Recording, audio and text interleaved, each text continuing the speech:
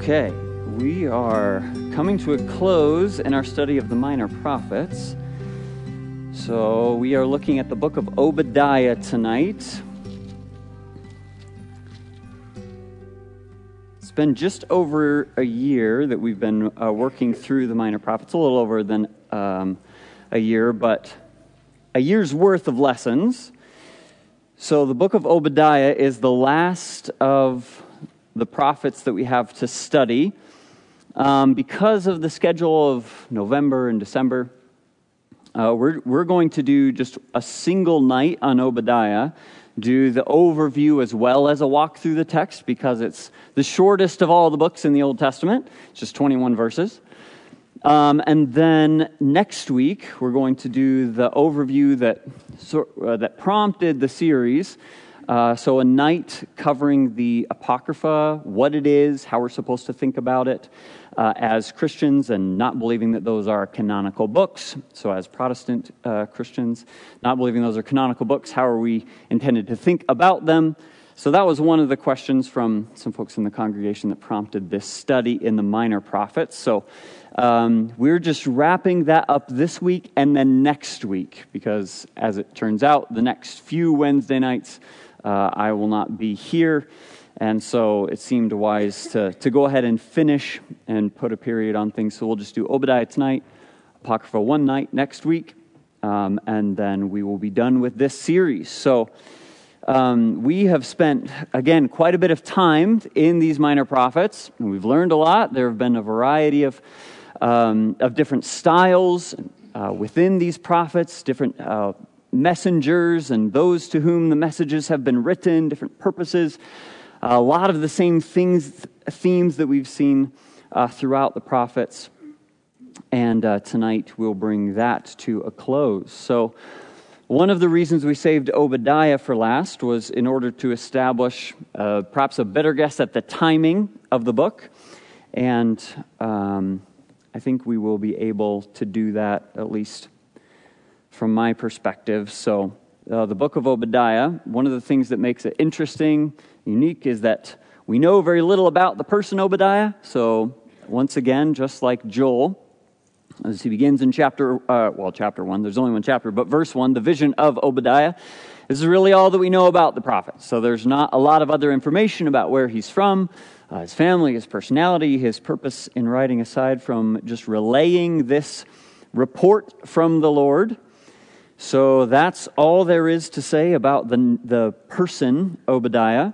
And then the timing is, there are no specific markers that are mentioned as far as the timing are concerned, which normally you'd find in these first few verses. So we're left to the contents and some of the clues within the contents to determine, to the best of our ability, the time in which Obadiah would be found. So one of the interesting things about this book is, and you look in verse 1, the vision of Obadiah, thus says the Lord God concerning Edom. So this is an oracle written through Judah to the country, the nation, the peoples of Edom. So I found it, I think this will be an encouraging thing for those of you who are here and for those who are here on Sundays as we work through Genesis, that Edom represents or are the descendants of Esau. And so as we've been working through particularly the Jacob Chronicles, that we've seen the origin of the conflict, so it helps us inform Obadiah. But then Obadiah will help inform a little bit of what happens next in Genesis as we see the table of Esau's nation, or the Toledot of Esau, what comes from his family, and he's established in Edom. And we see throughout Israel's history that Edom and Israel are constantly at one another. So that's one of the reasons that this book is written against Edom. We've seen this one other time throughout the prophets, that we had Nahum written against Assyria, right, or Nineveh. And so this is one of the other prophets written exclusively or primarily to one of the nations against which God is going to bring judgment. So some of the characteristics, it's the shortest of the prophets. It's written to Edom via Judah. And it certainly demonstrates the conflict between Israel and Edom. So let's think through that for a moment. Maybe look at a few passages that describe or establish the conflict between the two, which will help to make sense of why God is angry with the people of Edom. So we won't revisit Genesis 25 through 27, but that is the birth of the two boys, Jacob and Esau. And even in the womb, they are described as warring nations, right? Those who are going to fight for many years. And then you take what actually occurred, that Jacob was deceptive and he stole the blessing, and then he departed and he went up to Haran and he spent years and years up there. And then where we're at in Genesis is the next portion. He's on his way back and is going to reconcile with his brother. What we'll see is that while the two brothers appear to be reconciled, their descendants most certainly are not. So fast forward in Israel's history, and you can turn over to Numbers 20. So this is post-Exodus and pre-conquest. So Moses is currently leading the family of Israel, and he is leading them toward Canaan. And they are on their way to the land, and the easiest route at this point would be passage through Edom. So Numbers 20, 14 through 21. I think this is the first and strongest mention of Edom post-Jacob Chronicles. So verse 14 begins, "Now Moses sent messengers from Kadesh to the king of Edom. Thus says your brother Israel," there's the relationship, "you know all the hardship that has befallen us, how our fathers went down to Egypt, and we dwelt in Egypt a long time, and the Egyptians afflicted us and our fathers. When we cried out to the Lord, he heard our voice and sent the angel and brought us up out of Egypt. Now here we are in Kadesh, a city on the edge of your border. Please, let us pass through your country. We will not pass through fields or vineyards, nor will we drink water from wells. We will go along the king's highway. We will not turn aside to the right hand or to the left until we have passed through your territory." Then Edom said to him, "You shall not pass through my land, lest I come out against you with the sword." So the children of Israel said to him, "We'll go by the highway, and if I or my livestock drink any of your water, then I will pay for it. Only let me pass through on foot, nothing more." And he said, "You shall not pass through." So Edom came out against them with many men and with a strong hand. So thus Edom refused to give Israel passage through his territory, so Israel turned away from him. So you can see, even in sort of the establishment, like the movement toward the land of Canaan that Israel's going to possess, even then, this brother nation, sort of to the southwest of, or the southeast of Israel, there's contention, there's conflict. So that's beginning, as far as Israel's possession of Canaan is concerned. That's even before it, right at the beginning of it, you might say. So from the beginning of their possession of Canaan, all the way to the end, which let's say that's, at least for to our point in history, that's Babylon comes through and in various waves attacks the people of Israel and establishes the conquest of Judah and Jerusalem, and they take captives. And so there's the exilic period. And during that time, Edom takes advantage of Judah's vulnerability. And after Babylon has swept through, Edom goes and takes their spoils as well. They go and sort of like dance on the grave and take whatever might be left over. And so they seem to take advantage of the vulnerability of Judah in the conquest of Babylon. So we'll look at a few passages that reference that. Psalm 137 is one of them. This is a psalm that is a lament in the exile. Psalm 137. They're longing for Zion while they're in Babylon, while they're in a foreign land. So it's short, so we'll just read through these 9 verses. It says, "By the rivers of Babylon, there we sat down. Yea, we wept when we remembered Zion. We hung our harps upon the willows in the midst of it. For there those who carried us away captive asked of us a song, and those who plundered us requested mirth, saying, Sing us one of the songs of Zion. How shall we sing the Lord's song in a foreign land? If I forget you, O Jerusalem, let my right hand forget its skill. If I do not remember you, let my tongue cling to the roof of my mouth. If I do not exalt Jerusalem above my chief joy.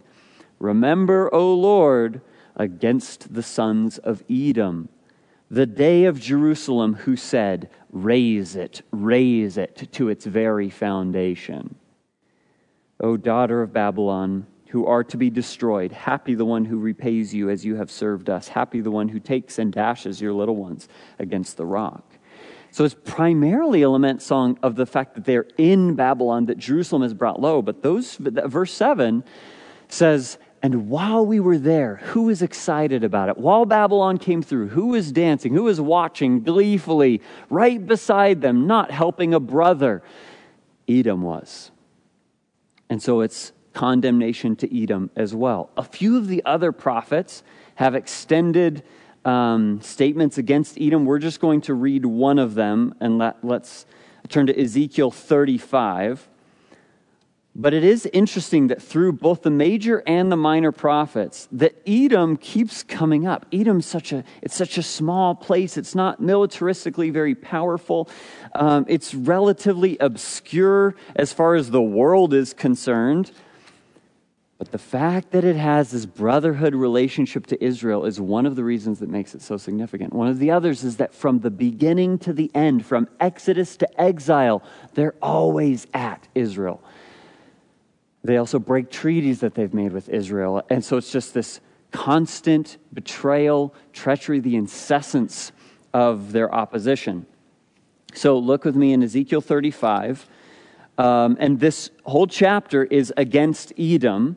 Know that Mount Seir, which is what's the primary name referent in chapter 35, references the mountain range of Esau, of Edom. So he says, moreover, the word of the Lord came to me saying, Son of man, set your face against Mount Seir and prophesy against it and say to it, Thus says the Lord God, Behold, O Mount Seir, I am against you. I will stretch out my hand against you and I will make you most desolate. I shall lay your cities waste and you shall be desolate. Then you shall know that I am the Lord, because you have had an ancient hatred and have shed the blood of the children of Israel by the power of the sword, at the time of their calamity, when their iniquity came to an end. Therefore, as I live, says the Lord God, I will prepare you for blood, and blood shall pursue you. Since you have not hated blood, therefore blood shall pursue you.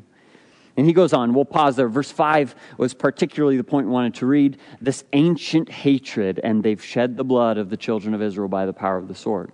So you can see these two nations have always been at one another. That's one of the reasons. It's the brotherhood relationship. It's from start to finish the opposition and the betrayal that's involved that are all the reasons that Edom rises to prominence time and time again, despite the fact that it is a relatively small and again, obscure on the world scene nation. So, the historical context of Obadiah then is that this is taking place after a significant invasion of Judah and Jerusalem, one in which exiles have been taken. So there really are two primary options, and there's an earlier one and a later one, which is one of the reasons there's conversation around the dating of Obadiah. So either this is the invasion of Jerusalem early by the Philistines and the Arabians during the reign of Jehoram of Judah, which is in the 800s BC. There's an allusion to the fact that some may have been taken out of Jerusalem during that time. The second, and the one that probably most of you are considering, and the one I think we want to lean towards, is the Babylonian invasion of Jerusalem, or the waves of invasion from the Babylonians under Nebuchadnezzar from 605 to 586 BC. And that's recounted at the end of 2 Kings. I think we want to favor the larger invasion, the one that's very clear. One of the reasons that some of the other prophets, and even the psalm that we just read, like in that psalm, it's very explicitly Edom in reference to Babylon. In Ezekiel 35, the one we just read, that seems to be in reference to Babylon.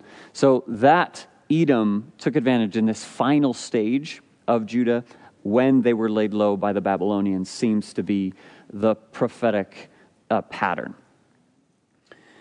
So with that in mind, let's look at the book. That would place us in the early exile, or like during exile or post-exile, early post-exile. That's when that would date Obadiah in that case. So it follows the offense of Edom plundering during the Babylonian invasion, and then it predates the fall of Edom, which was 4th and 5th century BC. So the structure of Obadiah, how is it laid out? It's a very poetic book, and it's the first portion is verse 1 through verse 9, and that is the defeat of Edom predicted. So it's the oracle against Edom, what's going to happen to them, that God's going to bring them low. The second section is verses 10 through 14, and that is Edom's crimes being listed. Why would you bring us so low? Well, here is why, verses 10 through 14. This is how you've treated your brother nation, Israel. 15 and 16 are sort of a hinge. They're a turning point in the book. And on this door, you move from Edom, like look at verse 15, for the day of the Lord upon all the nations is near. And so we walk through this door in verses 15 and 16 from a consideration of Edom to an expansion toward all of the nations. So Edom becomes a representative of the whole, not only of the nations that oppose God, but eventually of evil. And then in 17 through 21, we have the other impact of the day of the Lord, which is the restoration of Israel, the final triumph of Israel in the land. So multiple nations are mentioned. The Israel repossesses this property, and this final line, and the kingdom belongs to Yahweh exclusively. So it's an expansion of the day of the Lord, which we've seen pretty consistently through the prophets. So that's kind of the flow of the book. Let's read through it once, and then we'll talk through some of the details, and then any questions you have, we can tackle. So this is the book of Obadiah. The vision of Obadiah. Thus says the Lord God concerning Edom. We have heard a report from the Lord, and a messenger has been sent among the nations, saying, Arise and let us rise up against her for battle. Behold, I will make you small among the nations. You shall be greatly despised. The pride of your heart has deceived you, you who dwell in the clefts of the rock, whose habitation is high. You who say in your heart, Who will bring me down to the ground? Though you ascend as high as an eagle, and though you set your nest among the stars, from there I will bring you down, says the Lord. If thieves had come to you, if robbers by night, oh, how you will be cut off. Would they not have stolen till they had enough? If grape gatherers had come to you, would they not have left some gleanings? Oh, how Esau shall be searched out, how his hidden treasures shall be sought after. All the men in your confederacy shall force you to the border. The men at peace with you shall deceive you and prevail against you. Those who eat your bread shall lay a trap for you. No one is aware of it. Will I not in that day, says the Lord, even destroy the wise men from Edom and understanding from the mountains of Esau? Then your mighty men, O Teman, shall be dismayed, to the end that everyone from the mountains of Esau may be cut off by slaughter. For violence against your brother Jacob, shame shall cover you, and you shall be cut off forever. In the day that you stood on the other side, in the day that strangers carried captive his forces, when foreigners entered his gates and cast lots in Jerusalem, even you were as one of them. But you should not have gazed on the day of your brother in the day of his captivity, nor should you have rejoiced over the children of Judah in the day of their destruction, nor should you have spoken proudly in the day of distress. You should not have entered the gate of my people in the day of their calamity. Indeed, you should not have gazed on their affliction in the day of their calamity, nor laid hands on their substance in the day of their calamity. You should not have stood at the crossroads to cut off those among them who escaped, nor should you have delivered up those among them who remained in the day of distress. For the day of the Lord upon all the nations is near. As you have done, it shall be done to you. Your reprisal shall return upon your own head. For as you drank on my holy mountain, so shall all the nations drink continually. Yes, they shall drink and swallow, and they shall be as though they had never been. But on Mount Zion there shall be deliverance, and there shall be holiness. The house of Jacob shall possess their possessions. The house of Jacob shall be a fire, and the house of Joseph a flame, but the house of Esau stubble. They shall kindle them and devour them, and no survivor shall remain of the house of Esau, for the Lord has spoken.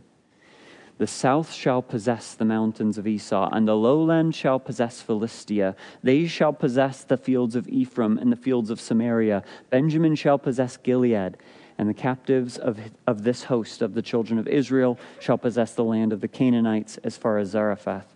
The captives of Jerusalem who are in Sepharad shall possess the cities of the south. Then saviors or deliverers shall come to Mount Zion to judge the mountains of Esau, and the kingdom shall be the Lord's. Okay, so let's walk through a little bit more slowly. So verses 2 through 9, we have Edom's defeat predicted. There's a few little poetic pieces here. Verses 2 through 4 is God's declaration of what he's going to do. So you look at the beginning of verse 2, behold, I will make you small among the nations. And then he revisits that at the bottom of verse 4. From there I will bring you down. So you have these arrows pointing downward, a humbling, a humility that God is going to impress, whether they want it or not, upon the people of Edom. Why is that? Why would God bring them low? Well, because every other point in this verse says that they've lifted themselves up. So they've put themselves very high. It's historical and actual. It's also metaphorical, speaking of their hearts. So Edom, they're one of the reasons that they were secure, though they were a small nation, is their fortress. It is sort of their capital city, which is very defensible. It's elevated. It's on a high place.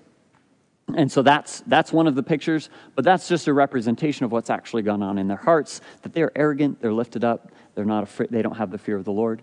So that's really what he's describing. I'll make you small, even though, the arrogance, the elevation of your heart has tricked you because you believe you're secure. You believe yourselves to be free from the judgment of God. You live in this high spot. You have a defensible position. And you said in your heart, no one can take me down. No one can bring me low. And God says, even if you were an eagle in the sky, which is far higher than they were technically living, and even if you set your nest among the stars. So you could say, he's like, you have a nice high rock. Even if you could fly twice as high as a bird, and even if that bird in some way could build a nest on a star, I'm going to bring you down. So it's just this beautiful, escalation, and then God's like, no. You have the Babel image in your head, right? All these people building. We're going to build the biggest building ever, and we're going to reach to the heavens. We're going to make a name for ourselves. And then what happens? God has to come down from heaven to look at the building. He has to descend in order to even view the greatest skyscraper that they have made to date. So there's this bringing low. Now, how low is he going to bring them? Well, let me give you an example of some partial loss. You know how thieves might come into your home, and they're going to carry out as much as they can carry, right? But they can't carry your whole house. You experience partial loss when a thief comes. Or how about these grape gatherers when they come to you? When people swing through your vineyard, when the deer come and eat some of your crop, they can't eat the whole thing, right? There's a limit, or there's some sort of incompleteness to the ravaging. That's not how I'm going to treat you. He says, it will be complete. It will be full. and final, the supreme bringing low. Verse 6, oh, how Esau shall be searched out, how his hidden treasures shall be sought after. Everything, from his most to his least valuable possessions, it will all be found and ravaged. One of the ways that he'll accomplish this is this sting of betrayal, right? Edom's known for betraying. Edom's known for breaking treaties. Yet they have many of them. I remember, small nations, not extraordinarily strong militaristically, and so they have a lot of allegiances, a lot of alliances. And God says, those that are allegiant to you today, they'll treat you the way you've treated other people. They will betray you. That's verse 7. All the men in your confederacy, they force you to the border. The men at peace with you will deceive you and prevail against you. Those who eat your bread, those who sit down with you at the table, are going to lay a trap for you. One of the ways God's going to accomplish that is that he is going to remove any semblance of wisdom, discernment, the right way to walk through life, any sort of the good aspect of being cunning. He takes all of that away from them. That's verse 8. So the God who is the source of wisdom, he steals out all the wisdom from the wise men in Edom. Even from the mountains, right? From the wise men in Edom, there's no more wisdom. Even from the mountains of Esau, all of the understanding is gone. So it's a nation of absolute folly. And that produces dismay and despair and absolute loss. So to the end that everyone from the mountains of Esau may be cut off by slaughter. So not like a thief coming in, not like someone ravaging a vineyard, like God bringing complete judgment. Okay, so total loss compared to impartial loss. And that's the first section. That's Edom's defeat predicted. Now, it's Edom's crime listed. This is why God is going to do that. And you could see, probably even as we were reading through some of the repetition in the poetry here, and some of the other passages we read earlier, Ezekiel 25 and Psalm 137, these are descriptions of that same thing. So for violence against your brother Jacob. And keep this in mind, the difference between Jacob and Esau. That's used throughout the rest of the book. So for violence against your brother, shame shall cover you and you will be cut off forever. Let's just look at a few of the main accusations. First, they supported the plunder of Judah. That's verse 11. They stood on the other side. They just watched as strangers carried captive his horses when foreigners entered his gates. And they just cast lots for Jerusalem. It's like you were there. You were one of them. You participated in it. Whether it's you just watched and didn't help, or whether you followed them and sort of jumped in after them, you participated in the plunder of Judah.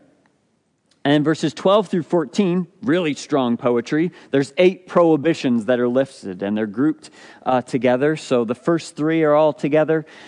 They took advantage of Judah just by gloating over her. So there's a pretty strong verbal element in verse 12.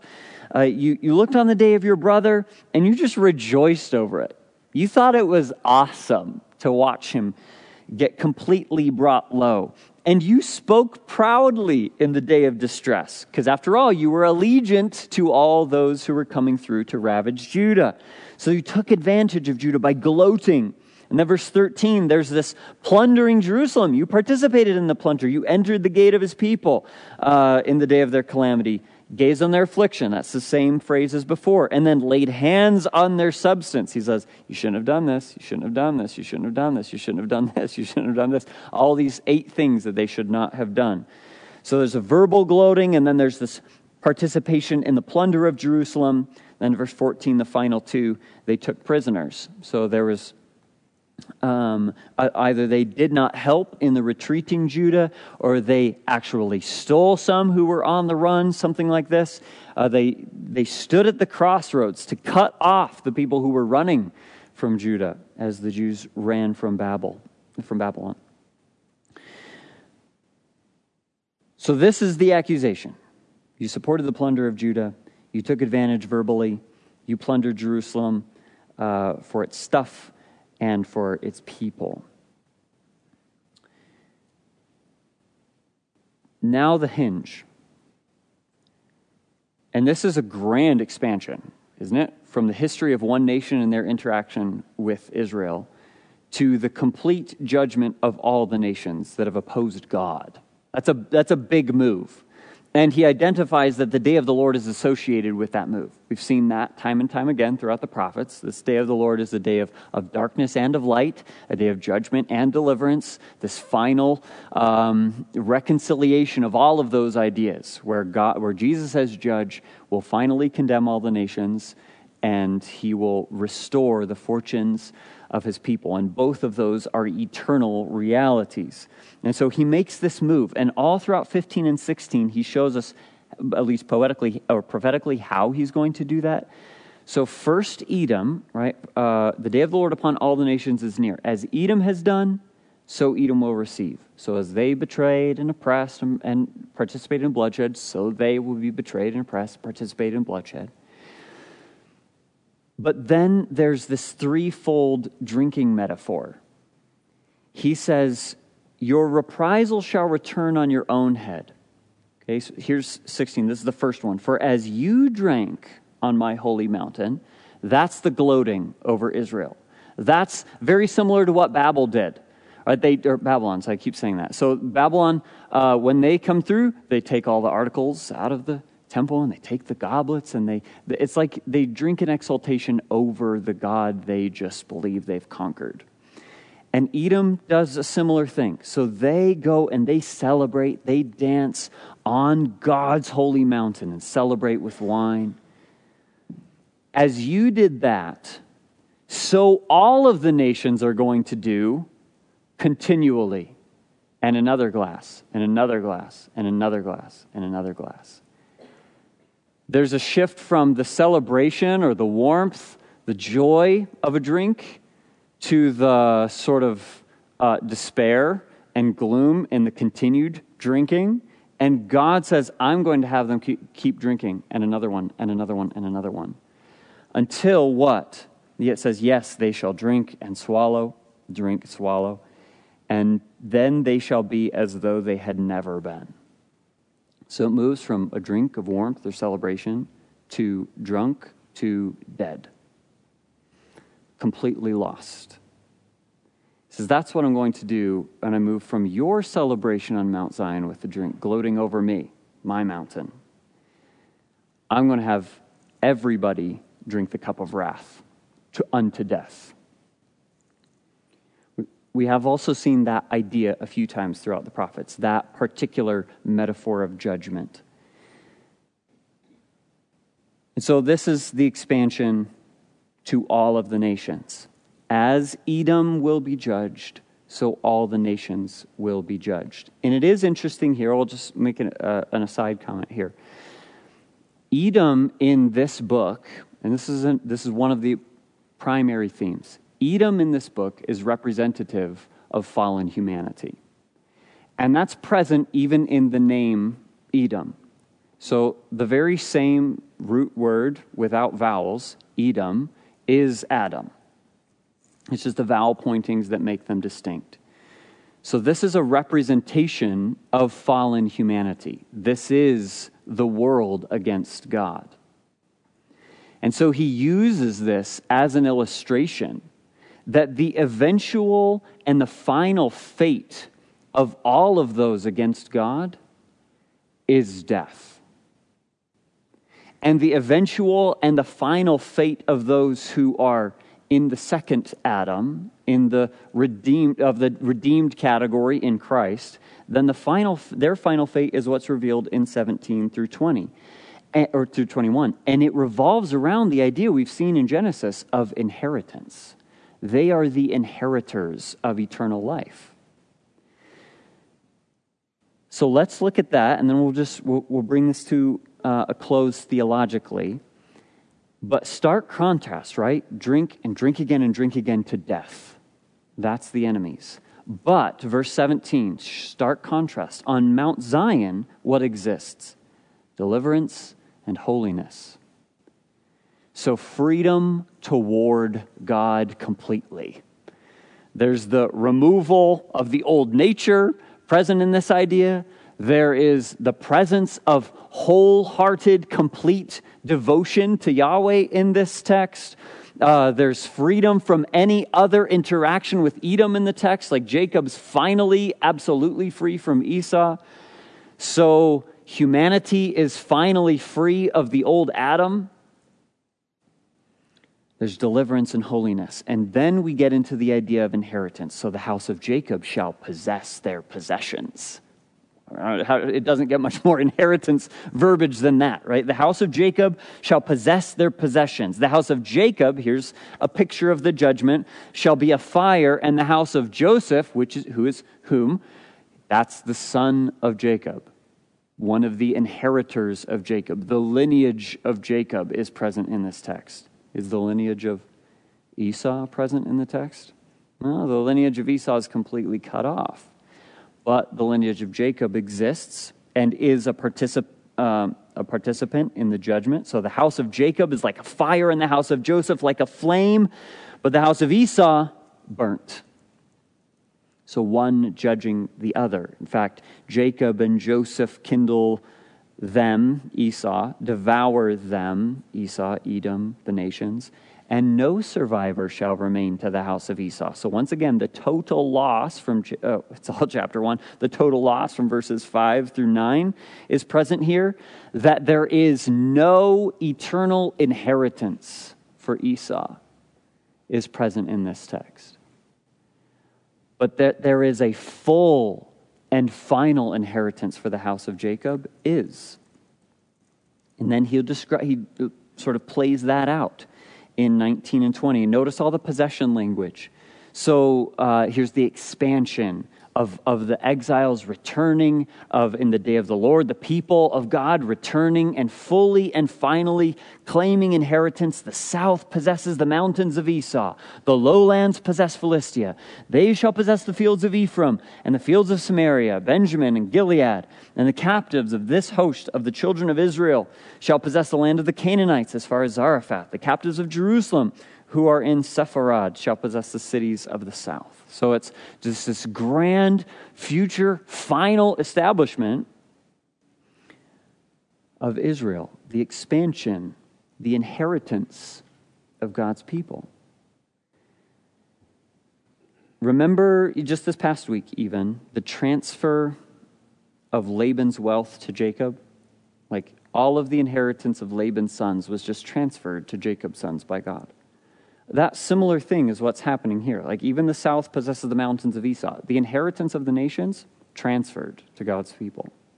Because God, in the end of all things, in his day, is going to fully and finally transfer all of the inheritance to his people. There is nothing left. It is no survivor remaining in the house of Esau. Verse 21 brings it all to a close. So there's the return, then saviors or deliverers. I think this is a reference to the just exiles returning. The conquerors, the one who have won, they come to Mount Zion. There's victory. They judge the mountains of Esau. It's fully and finally done. And why has this happened? What's the result of this happening? Different ways to think about it. The kingdom belongs to Yahweh. There's exclusive ownership of the eternal kingdom that belongs to God, the one who fashioned it. And so this does fly in the face of a lot of other religious ideas, that perhaps there's maybe some sort of movement forward for us in the end of all things, where we then would be able to possess something like God now possesses. He says, no, there is only one deity. It's exclusively Yahweh. He's the only one that ever has been, and he's the only one that ever will be. And there is either great joy by being his, or there is great loss by not being his. And so Edom functions, like it's easy to look at Edom, particularly as people maybe who in the world think themselves not not at all like Edom. I mean, look at these guys. They're just vicious and violent, and I'm not vicious and violent. Edom's a representation of every man outside of Christ. Edom's a representation of everyone that has not been humbled by God, eyes opened by God. This verses 2 through 4, this is very strong salvation imagery. Prior to Christ, what were we? Arrogant, exalted, had a high view of ourselves, a very defensible position. Look at our morality, look at the way that we live, virtue signaling, whatever this might be. Like, that's just a very strong view of us. And God says, I'm going to bring that down. I'm going to humble it. And either it's humbled today by his grace, and we enter into the inheritance of Israel. We enter into the inheritance of Jacob and the house of Jacob, the house of Joseph, and we possess eternal life. Or we remain in our stance, in our pride, in Esau, in Edom, in Adam, the first man, and we are fully and finally destroyed in the day of the Lord. That's ultimately what Obadiah is about. It's a historical example of the categories of people in the world. And so when Isaiah says, and he says a very similar thing to what Obadiah 21 says, that I am the Lord, there is no other, there is no God besides me. Right? The kingdom exclusively belongs to Yahweh. It's a very humbling reminder for us. We never were, never shall be gods. God alone is the one who has done all of these things, accomplished all of these things, and we're either with him or we are without him. So that's what the book of Obadiah is about. I think it's a fitting conclusion to our study in the Minor Prophets. Before we close, we have about 10 minutes, but do you have any questions or things that were unanswered throughout the book, other comments? But those are, I think, the primary theological punches. Is Edom is representative of Adam, of all of the nations and even all of the people against God, and the supremacy and the finality of Yahweh, that he has the last word, and he's the exclusive divinity. But any thoughts as we work through, maybe things we didn't comment on or things you'd like to add?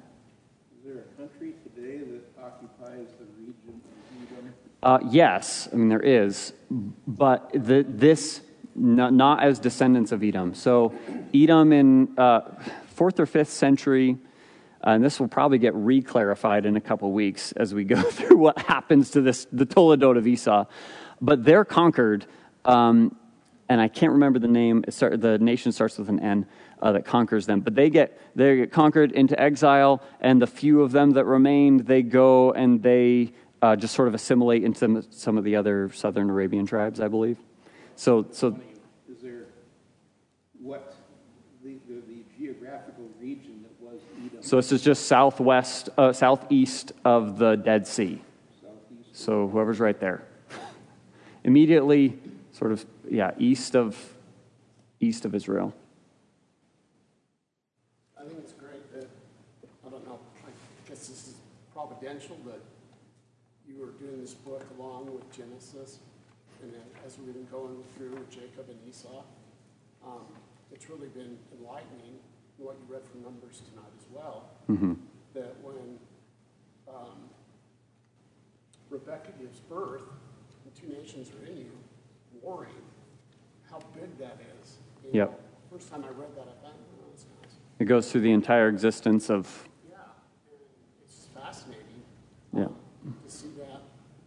Even what we read tonight comes back to what we're doing in Genesis, and I love it. So, the way God providentially timed that out, how you guys are almost, it fit right in the middle of the Jacob Chronicles, so that was cool. Yeah. Debating shows the struggle of the flesh and the spirit and the spirit and the flesh. Right. Yeah. Sets us back. I think in an encouraging way, too, it shows the categories of people that aren't dependent upon their actions. So we don't, like those who are in Christ, right, we don't go back and forth from Esau to Jacob to Esau to Jacob. That's not what's occurring. And that's by grace. So there is no flip-flop from righteous to wicked to righteous to wicked. Even though righteous people do wicked things, it's not a movement back and forth. So I think it does show the conflict, but the conflict on a bigger scale. Right? There's something that existed in us prior to regeneration, and there's something that we're free from post-regeneration while we do still battle with the flesh. So don't consider the flesh Esau, right? Consider the flesh the remnants of Esau. Yeah. Just a quick clarification, none of what you said, but why Edom is Esau? Because actually the words, they have no Hebrew connection. Mm-hmm. It's the connection is when Esau wanted the stew, he cried out for the red stuff. Mm-hmm. And Edom means red dirt. And so remember we've studied that before? Mm-hmm. And so most theologians that I have read believe that God made the change to Esau to Edom, the nation, in order for it to be exactly like you said, another Adam. Yeah. Like there's no semantic, no geographical reason why Esau would be called Edom. It's all theological. But that's what I learned when I studied through that. Yep. Jacob and Esau. Yeah. So he's sort of a national representation of the first Adam. What was the biblical frame of when he went from Esau to Edom? We'll see that in just a week or two. So it's in association with, it's in that text of the Toledot of Esau, right? So within the next 2 weeks, it's 33 or something like that. That in his description of his lineage, he describes his land as Edom. If I'm remembering right. Okay, Matt's giving me the nod, so he's the one preaching those in a couple weeks. But yeah. I'm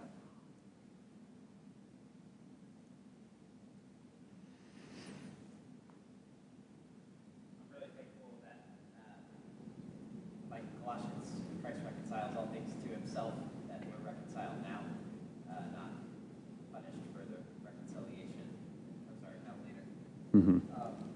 When we're reading things like the end of Obadiah, it seems like there are very specific, like, geographical markers, like, whatever, I'm reading if it's the south, the north, the Shephelah, the land of the Philistines, the land of Ephraim, the land of Samaria, yada, yada, yada. Mm-hmm. Like, all these places, is it correct to be understanding this, like, one day it's like, yeah, there's the land, like, we're in the land, seed blessing in Genesis, and then one day it's like, yeah, here's the land. Is that, like, the right way to be reading that and interpreting that? Yeah, this one is a little more difficult than some of the others, but that's a pretty common prophetic thing to have happen. So this is generally what he's getting at, is that they get back what was theirs, and it balloons. Like there's an expansion of the land in the final day, partially because there's no one to inherit the lands of the nations. They're all gone. It's a wasteland. The earth is the Lord's and the fullness thereof. And so everything fully and finally belongs to Yahweh. So yes, if you went through the details of this, you would see that there's like basically people going different directions, and it's high and low, north, south, east, west, and expansion, pushing the boundaries.